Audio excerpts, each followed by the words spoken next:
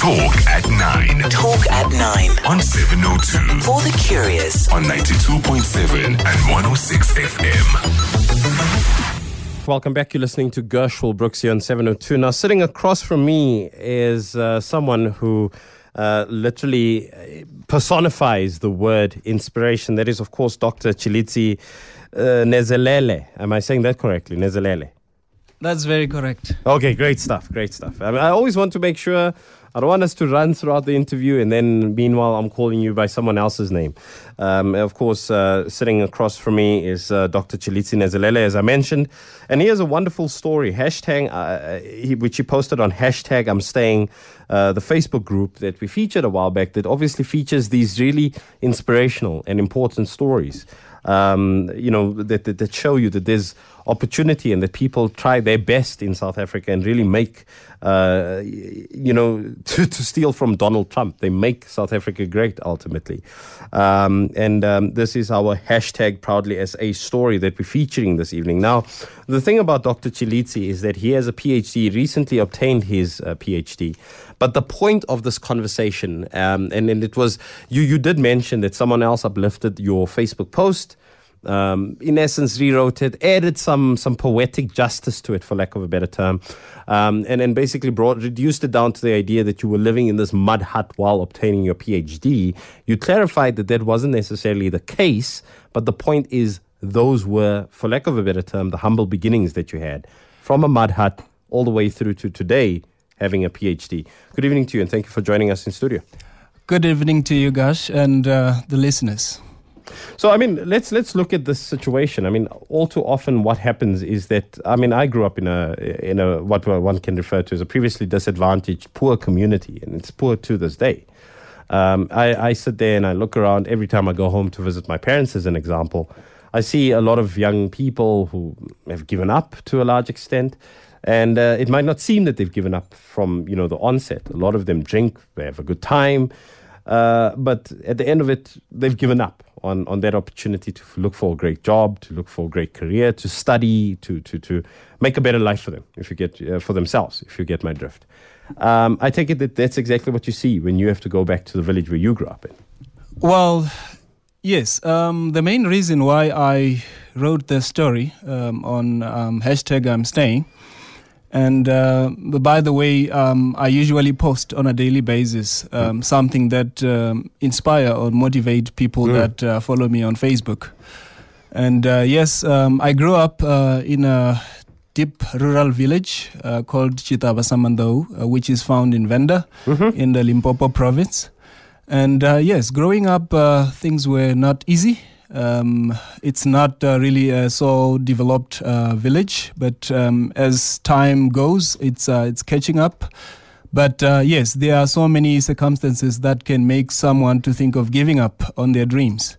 And so the main reason why I shared the story was to inspire someone who could possibly be on the verge of giving up because of the circumstances around them. And so that is the main reason why I shared the story. But let's get back to what your story then actually encapsulates and what it is. All too often, one of the biggest things, and I'm sure you've discovered this or encountered this at university while studying, is that when you're from a small community that is burdened by poverty, what tends to happen is that you can't imagine the unimaginable. So something that is not within your immediate vicinity. So people with fancy cars, people with big houses, people with careers that they can choose from. All too often, especially as poor black people, what we know is lawyer, engineer, doctor, accountant, if you're so lucky, right? We don't necessarily know that there's all kinds of other opportunities out there that exist. And that's what makes it difficult then to aspire towards that you do not know. How did you manage to break that mold when you got to university? I think before even you got to university, because while you were in high school, you needed to decide that this is what I want to study. This is the institution that I want to study at. How did you get through that particular thread and overcome all of that you supposedly would not have known or should not have been in a position to have known? Well, it's very important to grow up with strong, spirited parents and relatives, In my case, I can credit some of my successes to my mother, who grew up as as a non-working mother who had to start small businesses in order to generate some form of income. Yeah. And with that, she was always exposing me to have to fend for myself, to have to work hard to get what I needed to have in my life. For example, I needed to possibly have a garden somewhere, which I did. And out of that garden, I could make some money and then buy trousers for myself. And then during school sporting days, I would go and be with my mother, learn how to sell, learn how to interact with people. And that introduced me to the person that I am, which, the person who never give up in whatever I'm pursuing. Beyond that, I also grew up with my uncle who, retired being an associate professor at one of the, major universities in South Africa. Looking and having him around, looking up to him, inspired me to say, look, if he can do it, I can do it as well. So that inspired me, that said to me that it's possible that one can have a dream and pursue it and be able to achieve it. I sent a message to someone who, saw the story on I Am Staying and said, this is an inspiring story. And I said, living in a mud hut could have been a very good, excuse for me to give up in life. To say, look, what is there for me to pursue? Because ultimately, this is it. This is it. And living in that mud hut, during raining season like now, you would know that it's gonna pour and get in there, and then you are gonna be soaking wet in your blankets, and so that was not a good situation. But I had an option to say, look, I could give up and just have no reason to pursue anything. But I decided that, look, out of these circumstances, I am going to make something out of it. And, I went to universities and then I had friends that, told me that, look, when I started my first degree, they said, look, it's going to take you 10 years to finish your degree. And I said, look, that's not going to happen with me. And in 3 years' time, I finished my first degree. And then I kept pursuing up until I finished my PhD. So it was more about never giving up at all. So let's talk a bit about, your motivation. And I like this because actually I really, I went back and I sat down and I thought about it. And I think it speaks volumes of truth for many people, although we might not be able to articulate it as well as you have. And this is this idea of being sick and tired ultimately. Where you said that, you just grew sick and tired. You can change as long as you are sick and tired of your current status. Almost every person who broke a world record was once sick and tired of seeing the same record. I mean, ultimately, you could have been part of the same record. You could have been part of the same old sad story of, being featured when we talk about the poorest of the poor. The encumbered masses, the people who suffer and have great difficulty in life, etc., etc. You could have literally been one of those people who we are talking about, but you grew sick and tired of your circumstances. That's very true. The main reason why I usually post the motivating content that I do on my Facebook page is that somewhere out there is someone who is in circumstances that could tell them that, look, I would have a good enough excuse to give up. Yeah. And to me, I'm saying that you need to just be sick and tired of, being in the same situation. It doesn't matter what that situation is. It could be that, you have been writing the same subject for, several years, but you could do something. You could say, for example, study 2 more hours. You could be pursuing a personal best in sports. And you say, look, I have been trying for years and I have never broke that 4 hours of running in a marathon, for example. And you says, look, I'm sick and tired of not breaking these 4 hours. Let me just work a little bit more so that I can break my 4 hours. It could be business that, you have been trying all the time to try and grow your business, but nothing is happening. But it could take you just one business card to change your business forever. So you just keep, as Mark Zuckerberg said, just keep running through the walls. One day you will get a door that will open. So it's just never giving up at all. And I think that for me is absolutely stunning, the way that you put it there. You know, some of the things that, and it doesn't have to be that one thing. So, and then that's what we do, is that we one horse, one pony tricks, one horse pony tricks, is that we're only able to think of that one thing. You have a PhD in your field, and therefore everyone else must be motivated to pursue that field. It could be anything and everything, whether it be sports, whether it be business, whether it be what you do now. Tomorrow morning, you probably have to wake up, go to work. What are you doing? Do you like your circumstances? Do you want to earn more? Do you want to have a promotion? But ultimately, it takes something to do. But this is what I'd like to understand from your side, Tshilidzi, and this is what I find very difficult also, is that when we do have these conversations, there's a fine balance between pick up or pull yourself up by your bootstraps talk. Sort of a Margaret Thatcher approach to it, that poor people just choose to be poor, and that you can really pick yourself up and get yourself out of poverty, versus also romanticizing poverty and saying, shame, we understand, the world understands, and one day, we will live in a socially just world. It probably will never happen. You and I probably will never see a world where we're all equal and we all have the same amount of opportunities and income and whatever else the case is. What I'd like to know is, what is the message ultimately that we need to give to young people who are getting frustrated, who are getting angry because the economy is down and it's tough to find a job now? Even for people who are in a job, who are saying that I'm sick and tired of what I'm doing right now, I'd like to move into another market, I'd like to move into another job. Geez, it's pretty difficult, isn't it, right? And then at the same time, the other question is, how then, under those circumstances, do we uplift them? How do we, under those circumstances, tell them that you can go out and start a business that's actually successful when you're watching your friends sitting on street corners selling loose cigarettes and sweets? And that's about as good as it gets for them.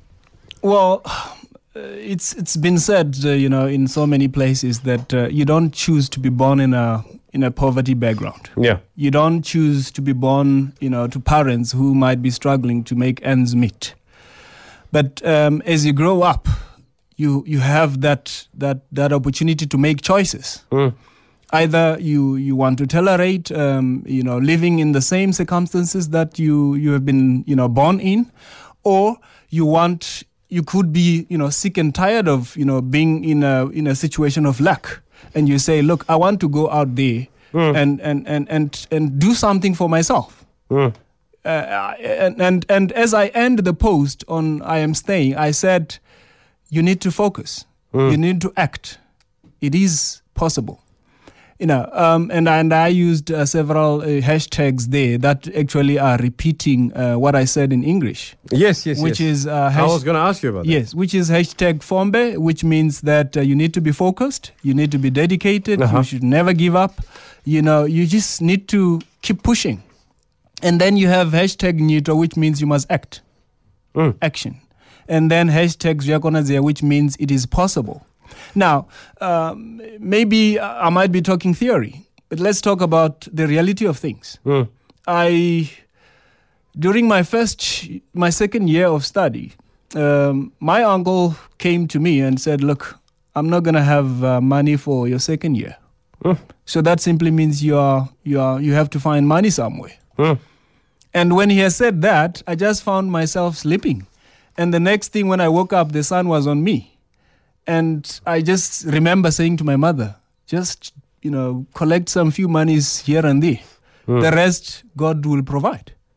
And I was back in town in Pretoria, and I didn't have enough money to go on with my studies.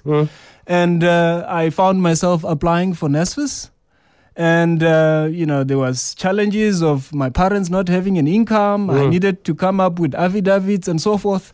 Because I wanted, my education so badly.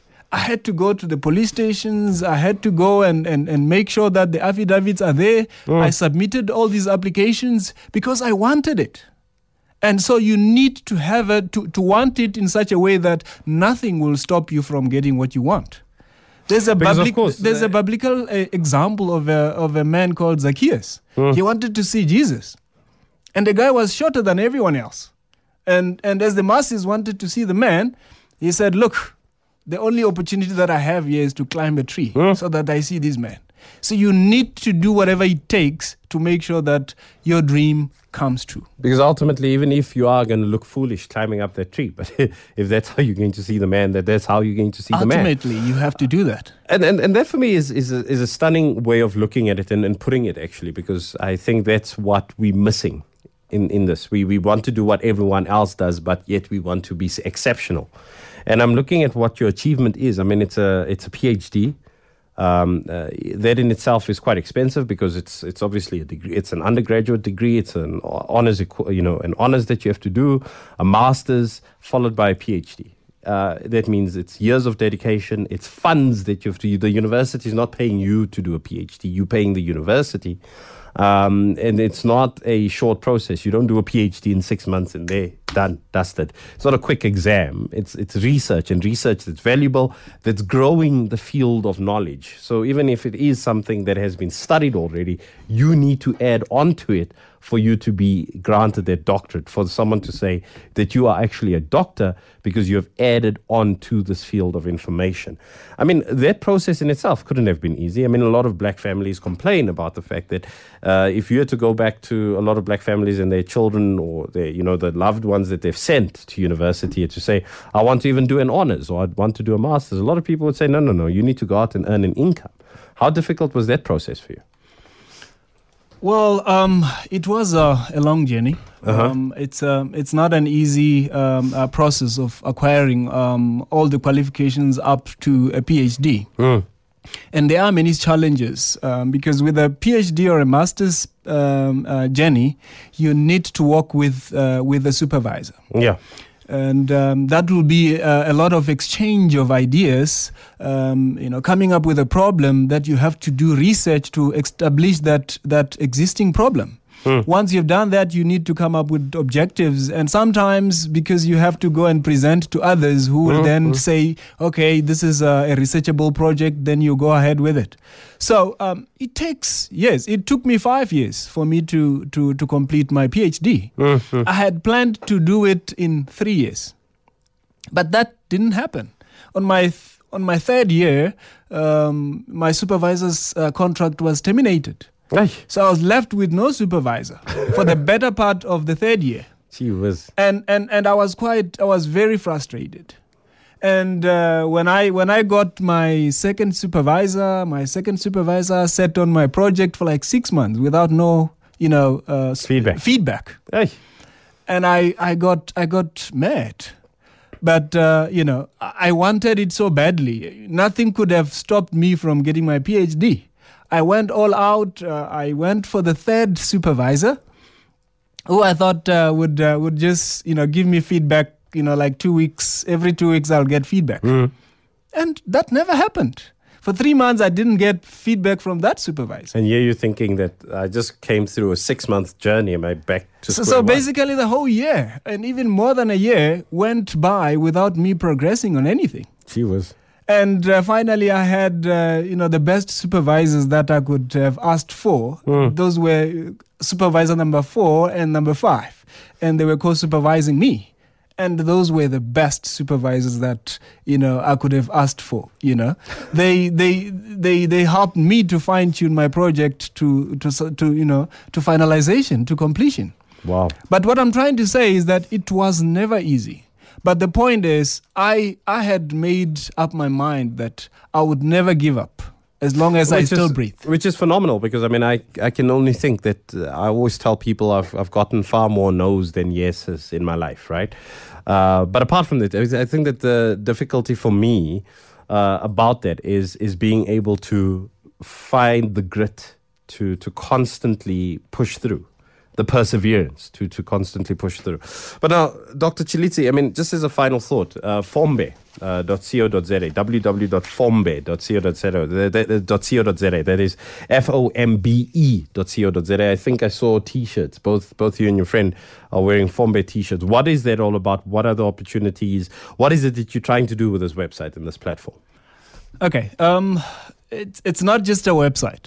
Fombe, it's a leadership foundation. It's called Fombe Leadership Foundation. It's a foundation that is aimed at producing amazing and exceptional leaders for Africa and beyond. And so we do that by going to schools and we inspire young people to, to have a dream and pursue their dream and do whatever it takes to pursue it. We also host conferences. We had our first annual Amazing African Leaders Conference, which we had a main speaker as the principal of the University of South Africa. Professor Makanya was there last year. And this year we're having, the second annual conference as well in September.